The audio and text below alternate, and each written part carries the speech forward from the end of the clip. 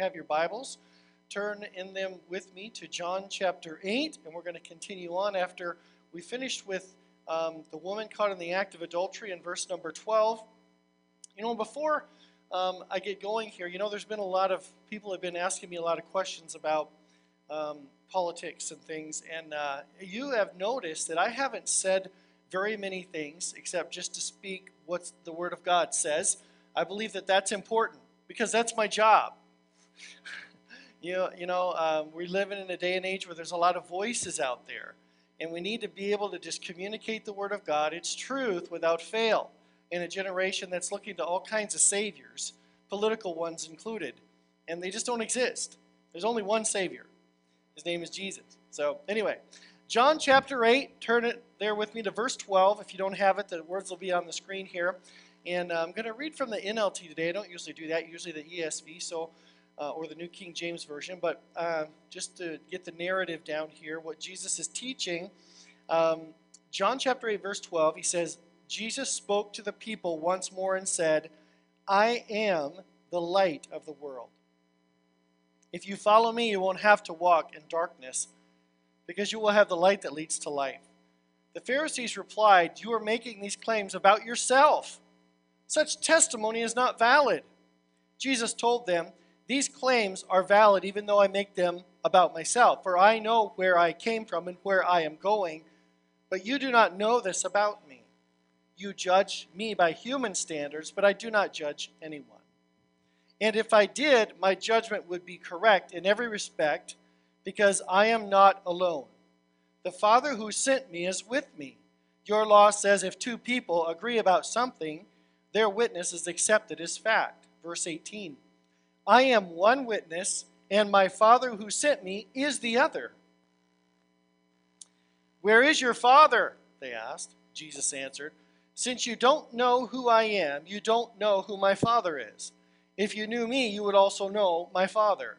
Jesus made these statements while he was teaching in the section of the temple known as the treasury, but he was not arrested because his time had not yet come. The reason the Pharisees are so upset is because Jesus makes an outlandish claim here, right? It's a heretical one. He claims to be God. He claims to have equal footing with God, the Father. So Jesus is saying, I and the Father are one, and that's a contentious statement. That's worthy of stoning. That's worthy of death. They didn't even say God's name out loud in one form. In fact, it was considered taboo to even mention his name in one way. But the scripture talks about Jesus being God in his divine attributes. And the first thing I want to do is just spend a little bit of time talking about that before we get into Jesus' profound statement that he makes that he is the light of the world.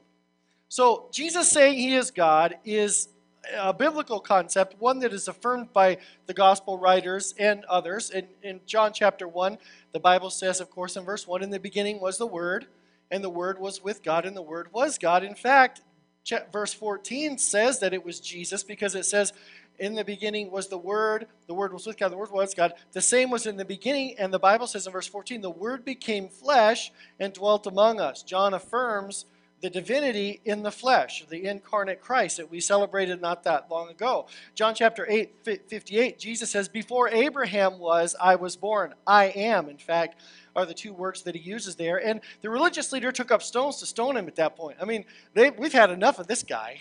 This is enough. I'm tired of this. And so he makes this claim in John chapter 20, verse 28. Thomas worshipped him as God.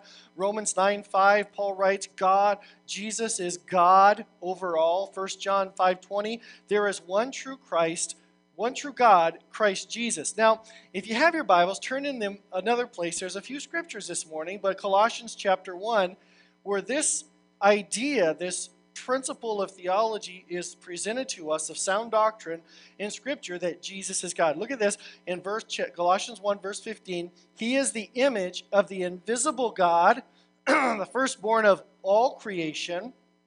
For by him all things were created. Are you catching that? He's talking about Jesus. Jesus is the creator. He's the master architect of creation. Have you ever considered that? That Jesus is creator. And look at this. It says, we're created in heaven and on earth, visible and invisible, whether thrones or dominions or rulers or authorities or all things were created through him and for him. You catching that?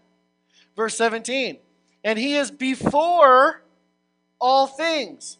In other words, Jesus is pre-existent eternity. Pre-existent eternity past, right? He is before all things, and in him all things hold together, right? And he is the head of the body, the church. He is the beginning, the firstborn from the dead, that in everything he might be preeminent. He might be the boss. He might be glorified above all. He might be eminently above everything that is pre. He is immanent. He is the only. For in him all the fullness of God, I think some versions use the word Godhead. For in him all the fullness of the Godhead dwells bodily. The ESV says, all fullness of God was pleased to dwell, in verse 20, and through him to reconcile himself to all things, whether in heaven or on earth, making peace by the blood of his cross. So, he is the image of the invisible God. The word image here is the word icon, which is spelled with E-I-K-O-N, which is where we get our word icon from, which means a copy or a resemblance. You know what an icon is, right? It resembles something. It represents it. So Jesus is the perfect image, the exact likeness of God, and is in the very form God.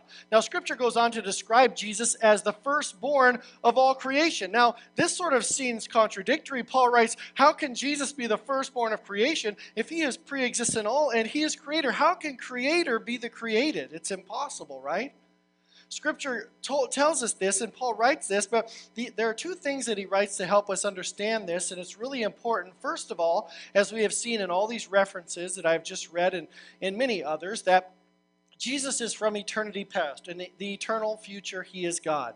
Also, in the context here, the firstborn is the preference or rank, rather than, it's not based on birth order in terms of what he's referring to. And Paul knows that his hearers understand this because he's writing both in a culture mixed with Jews and Greeks, and they both understand that it's not the order of ranking in the culture is not necessarily by the firstborn or the birthright. The inheritance comes as blessed and ordained by however the father sees fit.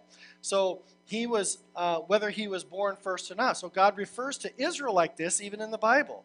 Even though he calls Israel his firstborn in this nation, they weren't the first nation, and we know this. There were other nations that were before God called out and reached out and changed Jacob's name to Israel. So this is important because if you have any Mormon friends, how many have a Mormon friend or know a Mormon?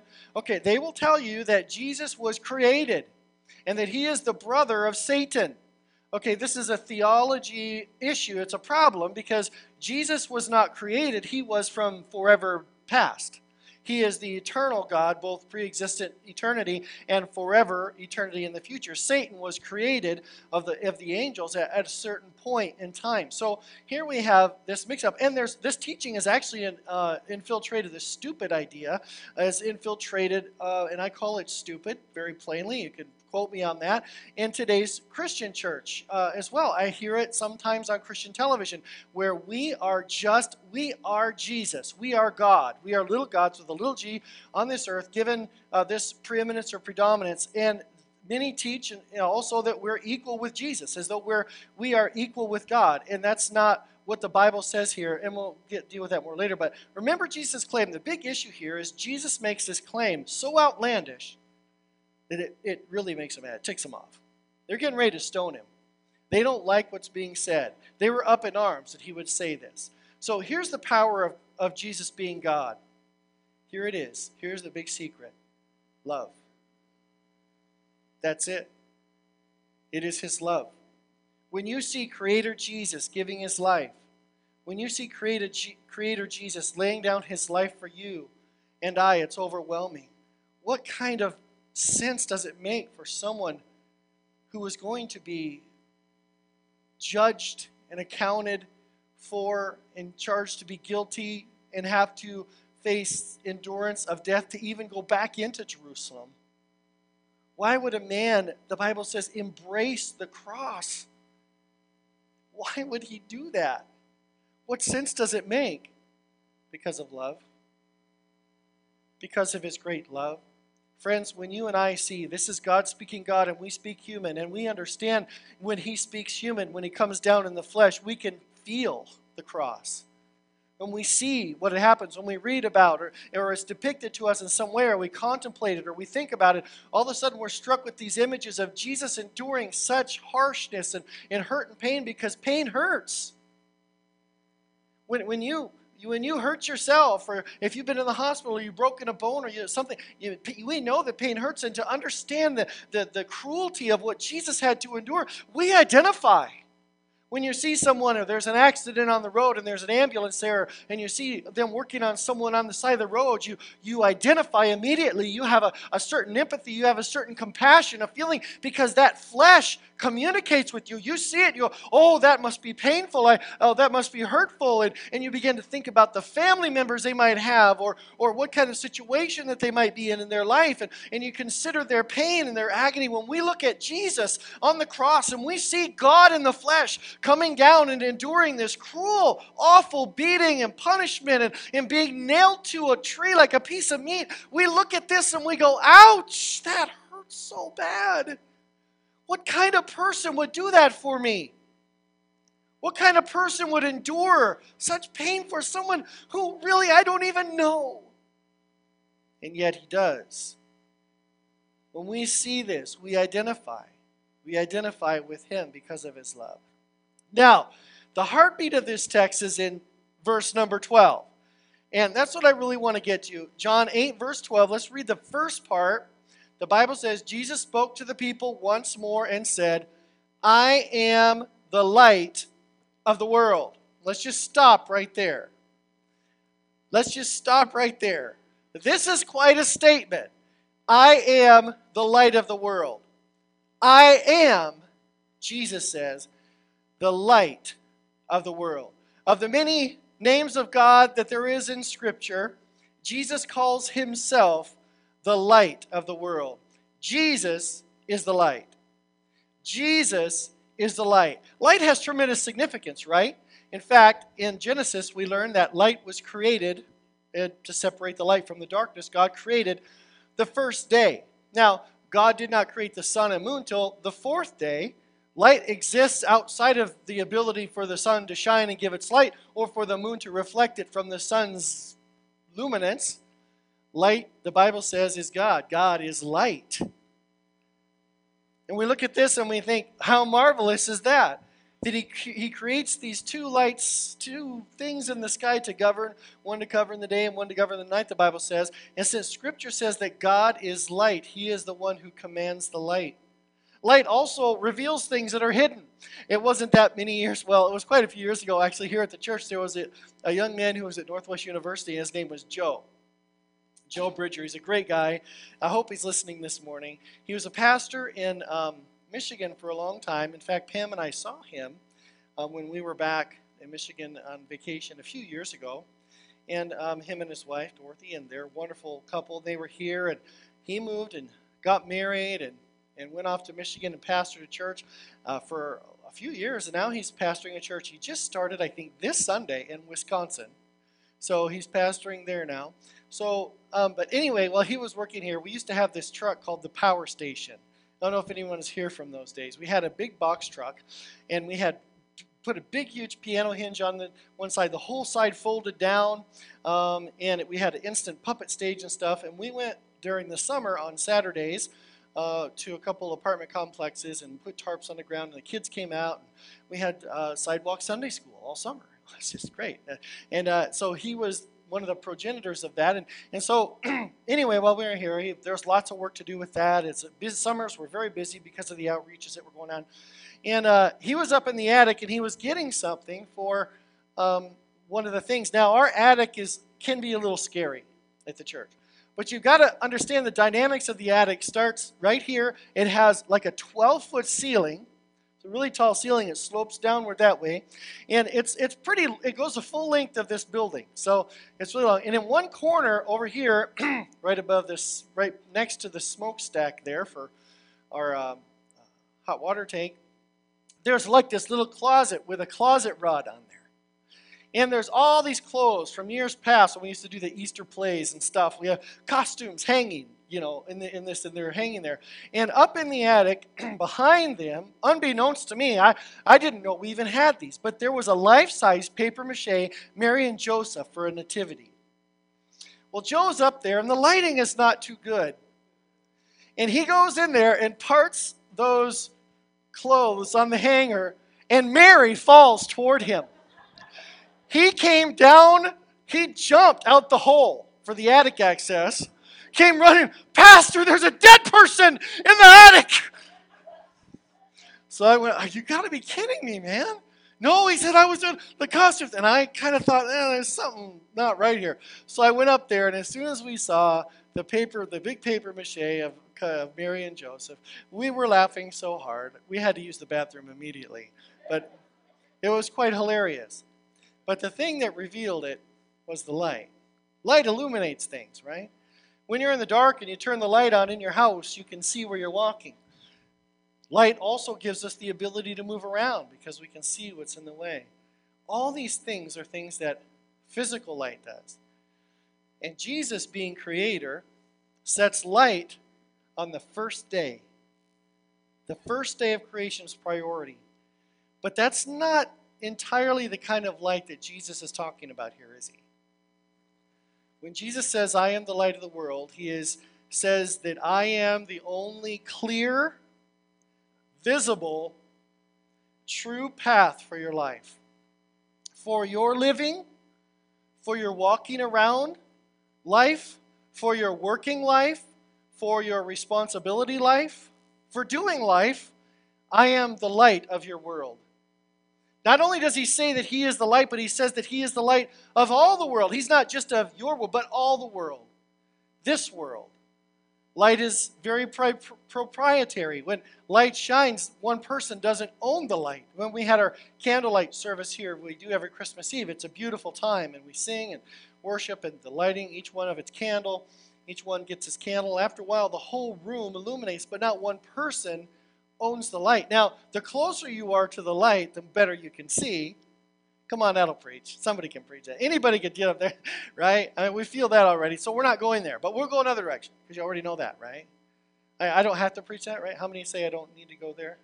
Okay, half of you. So maybe we'll. But if we are here in this room and we were to turn on the light in the middle of our candlelight, even more light would be added to it. It's not one person owns that. It's intangible. We see it, we measure it by our optical abilities, our eyes, and there's things that can measure it. But the Bible says in 1 John 1:5 more specifically about the light and the kind of light Jesus is talking about. It says, "This is a message we have heard from him and proclaimed to you, that God is light." There's that statement. "In him there is no darkness." Are you getting the "at all" part? At all. There is no darkness at all. In other words, you don't find any darkness behind him, under him, above him, beside him, diagonal from him, up, down a perpendicular plane from him. Everything else outside of God is darkness because he is the light. Everything else outside of him is darkness because he is the light. Now let's go back to verse 12. In John chapter 8, verse 12, Jesus, he gives us a three-part equation, but we want to get into it. It says, Jesus spoke to people once more, "I am the light of the world." Okay, we got that. "If you follow me, you won't have to walk in darkness because you will have the light that leads to life." Okay, now notice that Jesus is starting to preach now, right? He's not just telling a parable, he's actually preaching. He preaches 3 points and gives an altar call. And the first point he makes is a part of an equation. Remember being in school? A plus B equals C. Well, he's getting ready to give us this equation. The first part, A, is the word if. If. He says, "If you follow me." So if plus blank will equal blank, and we'll get there in a moment. So if I had a marker board up here, I'd write that. If plus blank equals blank. You get that image in our brain right now. If, he says. Now, that's quite a contemplative statement if we think about it. Anytime someone uses the word if, it is an equation. Jesus is ready to give us this equation, a condition that produces a result, a value. And this is really important. This is the crux of everything he is saying in this scripture. He challenges, excuse me, He challenges our desires. I mean, he says, if you follow me. It poses a big question, right? We are being compelled to follow Jesus. In fact, everything that Jesus says, he compels us. It's an urgent request to us. When Jesus speaks and you read the Word of God, he is challenging you, and he's challenging me to do something. He's putting into the process an equation that challenges us to take up the challenge. Jesus poses a question, if you follow me. It poses a big question in our minds. We are being compelled to follow him. Consider how Jesus speaks to people almost every time in Scripture. Matthew 4:19, come follow me. I'll make you fishers of men. Matthew 16:24, whoever wants to be my disciple must deny themselves, take up his cross, and follow me. Matthew 19:28 says, Jesus said to them, truly I tell you, at the renewal of all things, when the Son of Man sits on his glorious throne, you who have followed me, notice those that join with him, the sitting on his throne, are ones that have followed him, will sit on the throne with the 12, sit with me on the 12 thrones, judging the tribes of Israel. Mark 1:17, come follow me, Jesus says. Mark 10:21, one thing you lack, he's telling the rich young ruler, remember, if you want to follow me, go sell everything you have, give to the poor, then come and follow me. This is a challenging thought, and it's a challenge to us from Jesus' words. You should, and I should, never be a believer and not a follower. Come on now. We should not be a believer and not a follower. There are many believers, but there are very few followers. There were very few disciples that stuck with Jesus. Everyone else who had claimed to be his disciple after he had come into the city just a few short days later were shouting, crucify. Believing is one thing, but following is another. This is a challenge of Jesus' words, that we should not be a believer and not a follower. And this, especially in our generation, following Christ is not popular. Really following Jesus, looking like, living like, sounding like, acting like Jesus is antithetical to the ideas that are in culture, pop culture, politics for the most part, and the world. It is indifferent to the way everyone else is living. And yet Jesus calls us to this way of following. Following is a big deal. Following challenges the way that you act, the things that and how you say them, the words you use. Following challenges everything. Thank you. Thanks. Following challenges how we are going to live, how we choose to follow through, how we choose to act and speak, the language that we use, the way that we conduct our business. Are you catching this? Following Jesus is being a follower of the way that Jesus lived, acted, related to people. Look at this. The great deception in the church is that somehow we can believe and neglect to follow. And let me tell you how important Jesus makes following. Look with me at a couple scriptures. We'll be in Matthew chapter 6 and also 1 Corinthians 3. These are really important. These may not be concepts that we have considered much. Matthew 6:19, do not lay up for yourselves treasures on earth where moth and rust destroy and where thieves break in and steal. But lay up for, the word invest, make a deposit in, lay up for yourselves treasures in heaven where neither moth nor rust destroy and where neither thieves break in and steal. For where your treasure is, there your heart will be also. we have to learn, I believe all of us, and be challenged with this, to distinguish between our belief and our behavior. And I want us to write these two statements down. They're in your bulletin, and they're very important. The first one goes like this: our belief determines where we will spend eternity. That's the one we understand, right? That is, for by grace you're saved through faith, that not of yourselves. It is a gift of God, not by works, lest anyone should boast. I am not questioning anyone's salvation. God is the judge. I am not the judge, okay? We understand that when we believe in Jesus, that is salvation. Romans chapter 10, verses 9 and 10 says, if we confess the Lord Jesus and believe in our heart that God raised him from the dead, we will be saved. For it's with your mouth that you confess. Now, that's the only place he adds the place where we use our mouth to confess. Jesus even says, believe in the Son and you're saved. Everywhere else except that one place it says confess with your mouth. And I believe Paul is saying that it is impossible to believe without telling someone. I don't think we say, come up here, repeat this prayer after me, and say these words and you are saved. No, I don't believe that. Believing changes you. Believing does something. Our belief determines where we're spending eternity. That believing in Jesus gives us eternal life. We understand that he is the one, that only one that can give that. That is the hope of the world. That is the light of the world. The second statement, equally as true, and yet even more pointed for us believers, our behavior will determine how we will spend eternity. Now, notice that Jesus says, store up for yourselves treasures in heaven.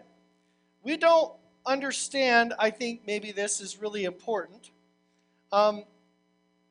that God doesn't need anything more to finish the streets of gold. He doesn't need you to take anything to heaven with you. You can't put anything in your casket.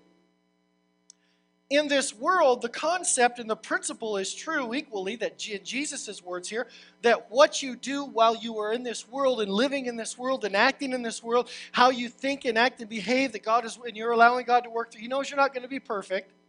None of us are, right? Praise God for his grace. But the things that we do now are investing for eternity. Are we catching that?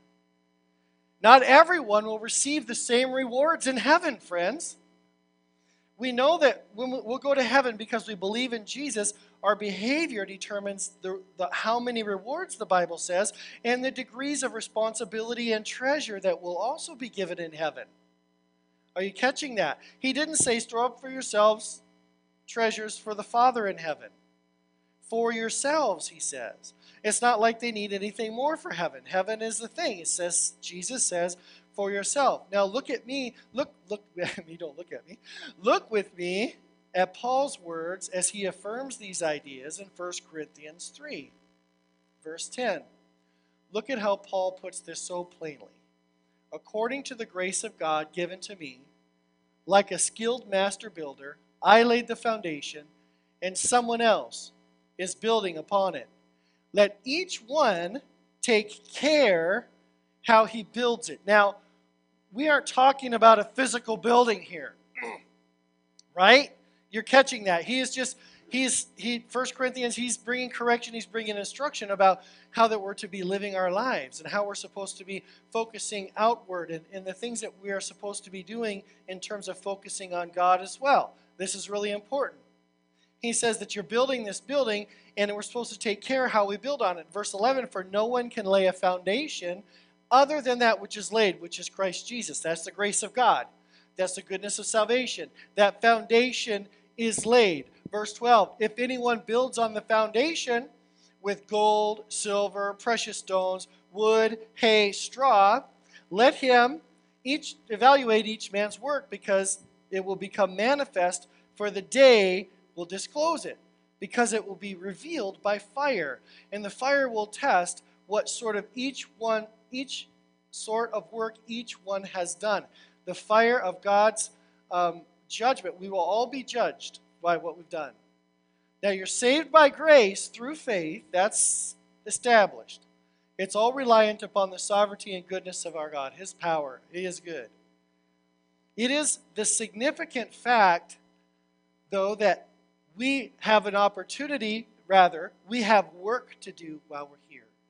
Verse 14, if the work that anyone has built on it foundation survives, he'll receive a reward. If anyone's work is burned up, he'll suffer loss, though he himself will be saved, but only as through fire. How many just want to make it to heaven by the skin of your teeth? Yeah, I'm looking forward to just barely getting saved. I want to live like the devil and in the world so much that I'm going to just totally rely on the grace of God to save me because I believe that Jesus is the only way. So that when I get to heaven, I won't have any rewards, but at least I'll get there.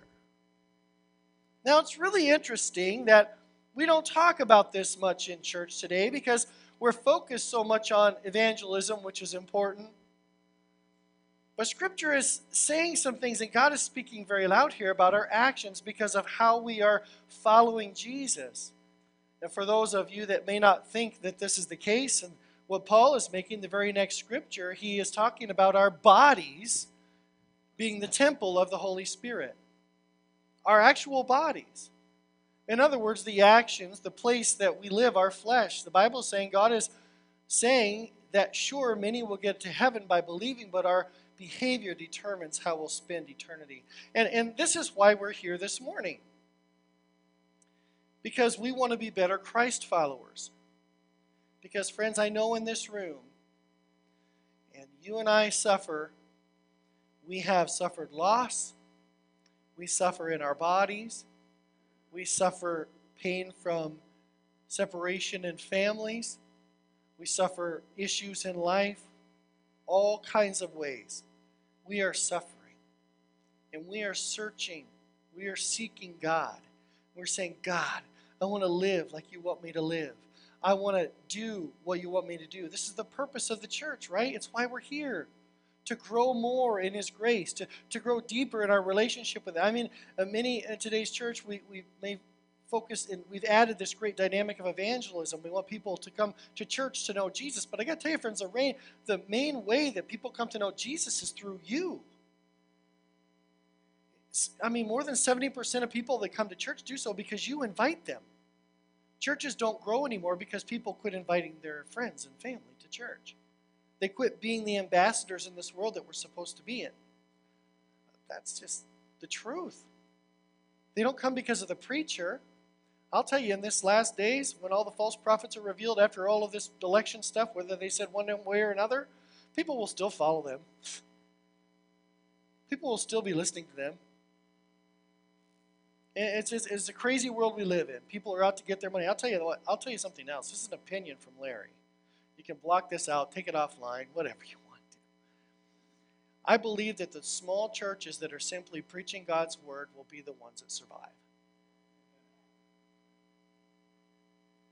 I'm not looking for some national prophecy to jump on a bandwagon to.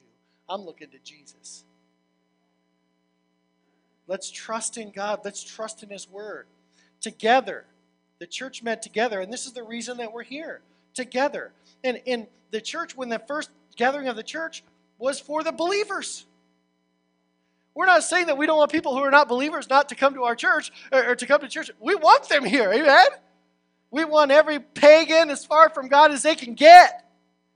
And I mean that in the most respectful way. I mean, all of us are, or what, once we're far from God in one way or another, right?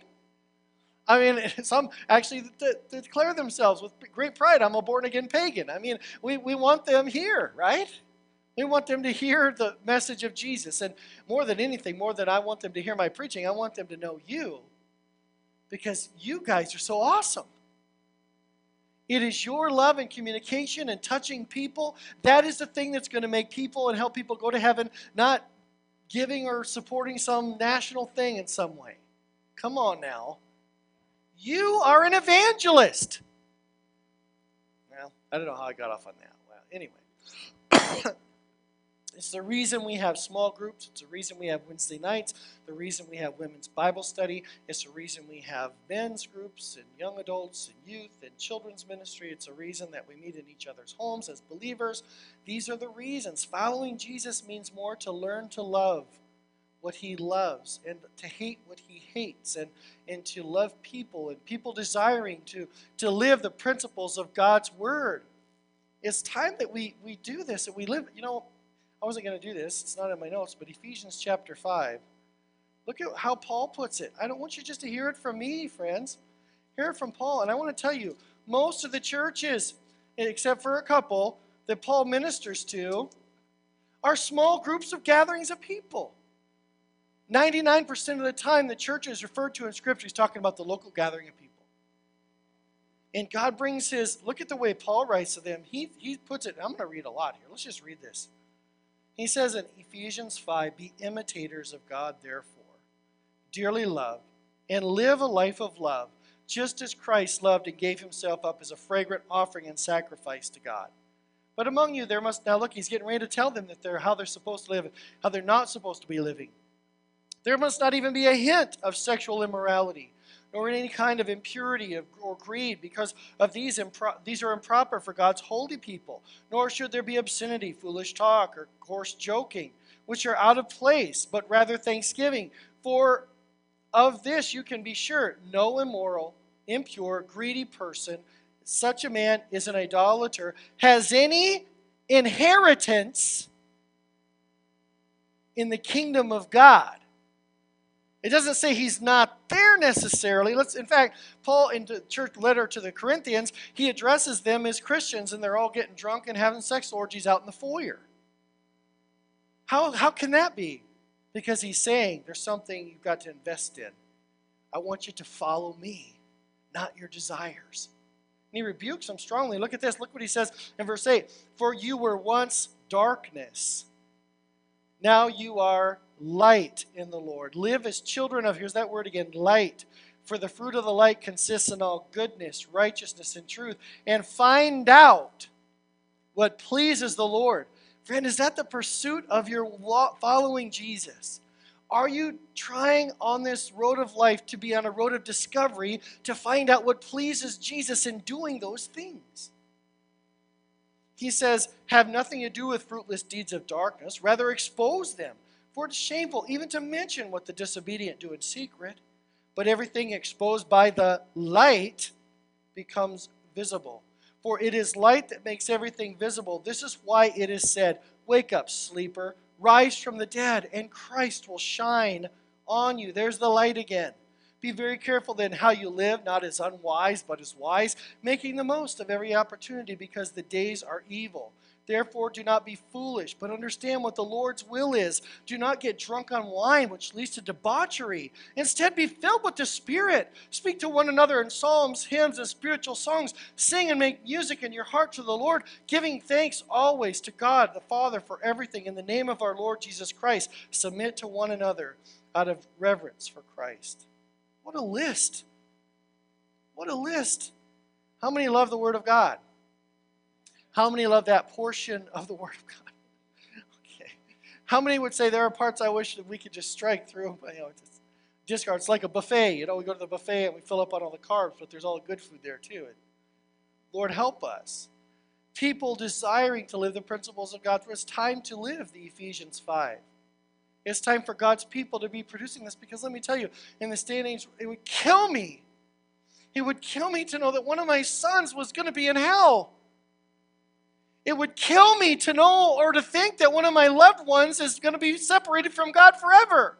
And I'm constantly pleading with extended family members and emails and stuff, come to Christ, follow Jesus. It's a better way to live. There's a lot better stuff to wait. There's more peace. There's more fulfillment. There's more joy. There's more action. There's a lot more good stuff when we're following Jesus. Don't just believe, follow Jesus. It's time to live this kind of life, loving what is honorable rather than what is filthy, watching what is good rather than what is lust-filled, loving and serving and giving rather than taking and being selfish, caring for one another and praying for one another rather than taking a nap, worshiping instead of cursing, loving God's word more than social media, speaking the truth in love rather than hiding in sin, being in church rather than watching the game. I got to tell you, friends, we need to stand up for something this morning, and we need to be investing in treasures in heaven. Isn't this the way that God created the church? Are we wrong? We're right. And God is right. This is a plea for this time in which we're living. This is 3 points in a poem this morning. This is us saying, I will live for Jesus, and I will love what he loves and hate what he hates. All that to say, if you follow me. Look at what he says, though. The second part of the equation, if, plus, look at what he says. You won't have to walk in darkness. Now, it's interesting to read the way the New Living says it here, because it says you won't have to walk in darkness, and you'll, as if to say you'll avoid pitfalls, because you don't have to go that way. And it's true, but if you read the ESV, the King James, or the ASVP, all others say, whoever follows me will not walk in darkness. And I've looked at the Greek to try to carefully discern it, and both seem to come into play to be true. I believe the connotation here is not so much a command, though, as it is simply the result of following Jesus. When we follow Jesus, we don't have to walk in darkness. We don't have to walk in darkness. Darkness is fear. Darkness is doubt. Darkness is not understanding. Darkness is wandering without any hope or direction. Darkness is a lot of things. A lot of people say, I believe in Jesus. Oh, I still listen to my Point of Grace and Russ Taylor. That was back in the day. Now, Torrin Wells, I'm listening to I'm doing good, right? No. Following Jesus adds a lot to our life. You know, the Bible says men love darkness rather than light because their deeds are evil, John 3:19.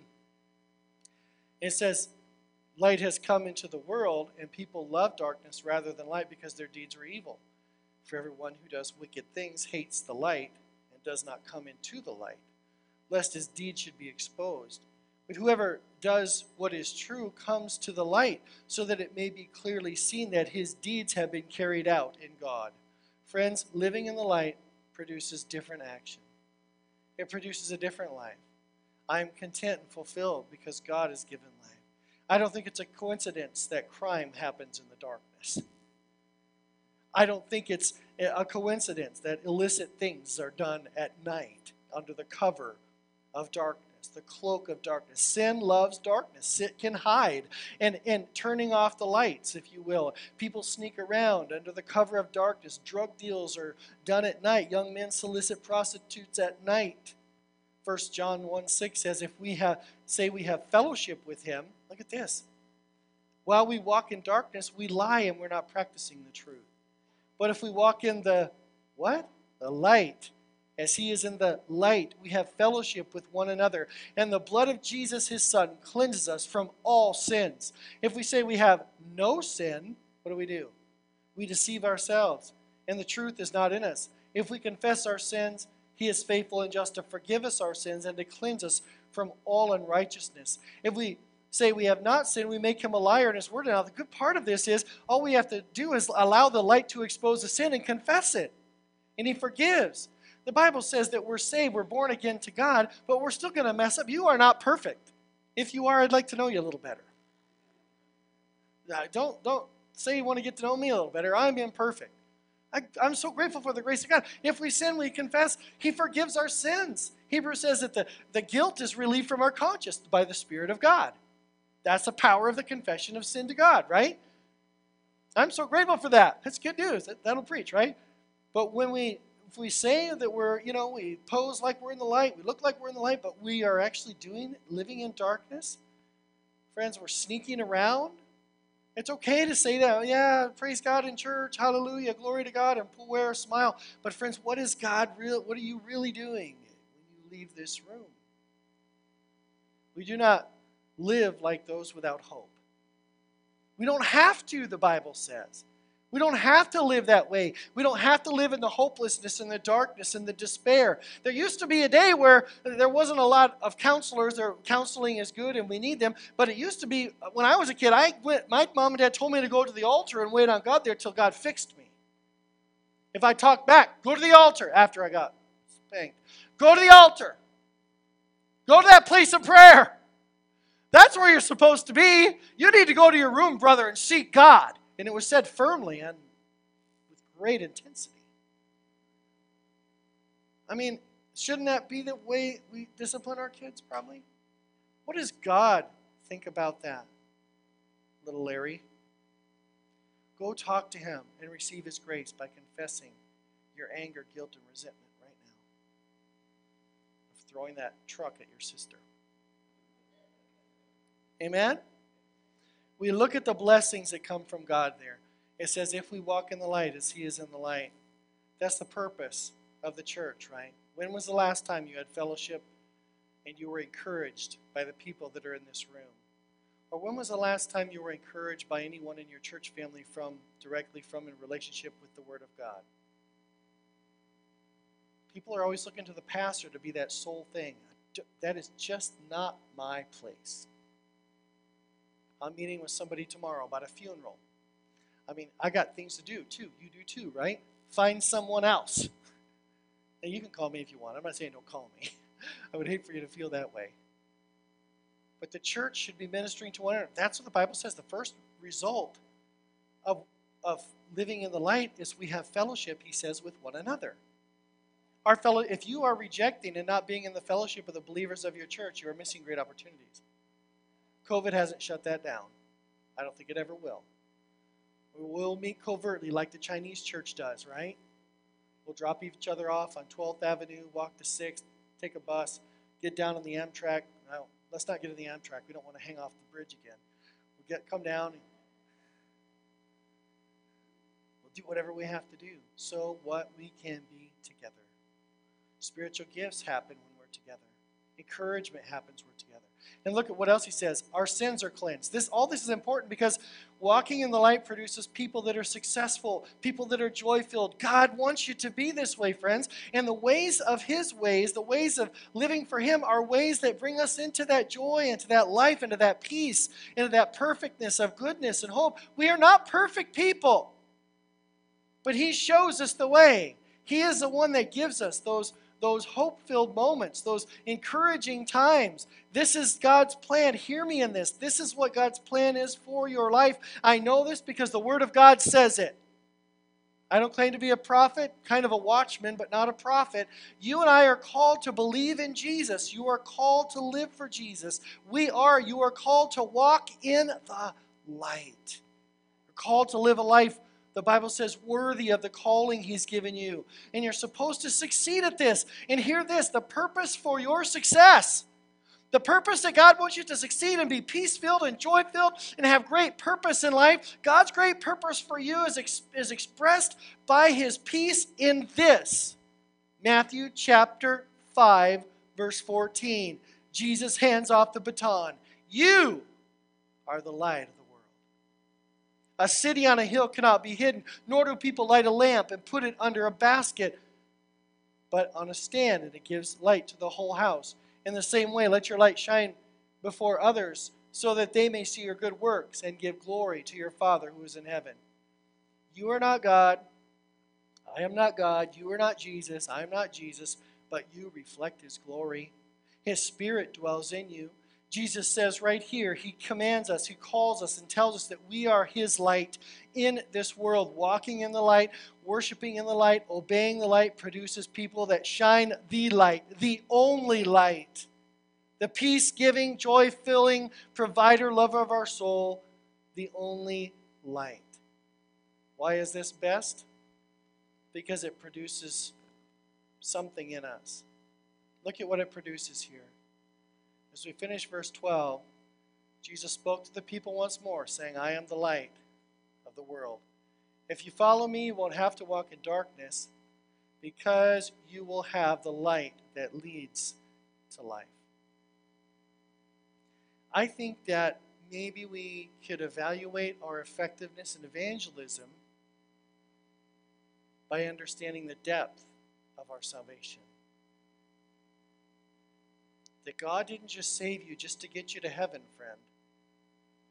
He saved you so that you would be joy-filled, peace-filled, and succeed in the things he's called you to in this world. He gives us this equation. If follow equals you will have the light that leads to life.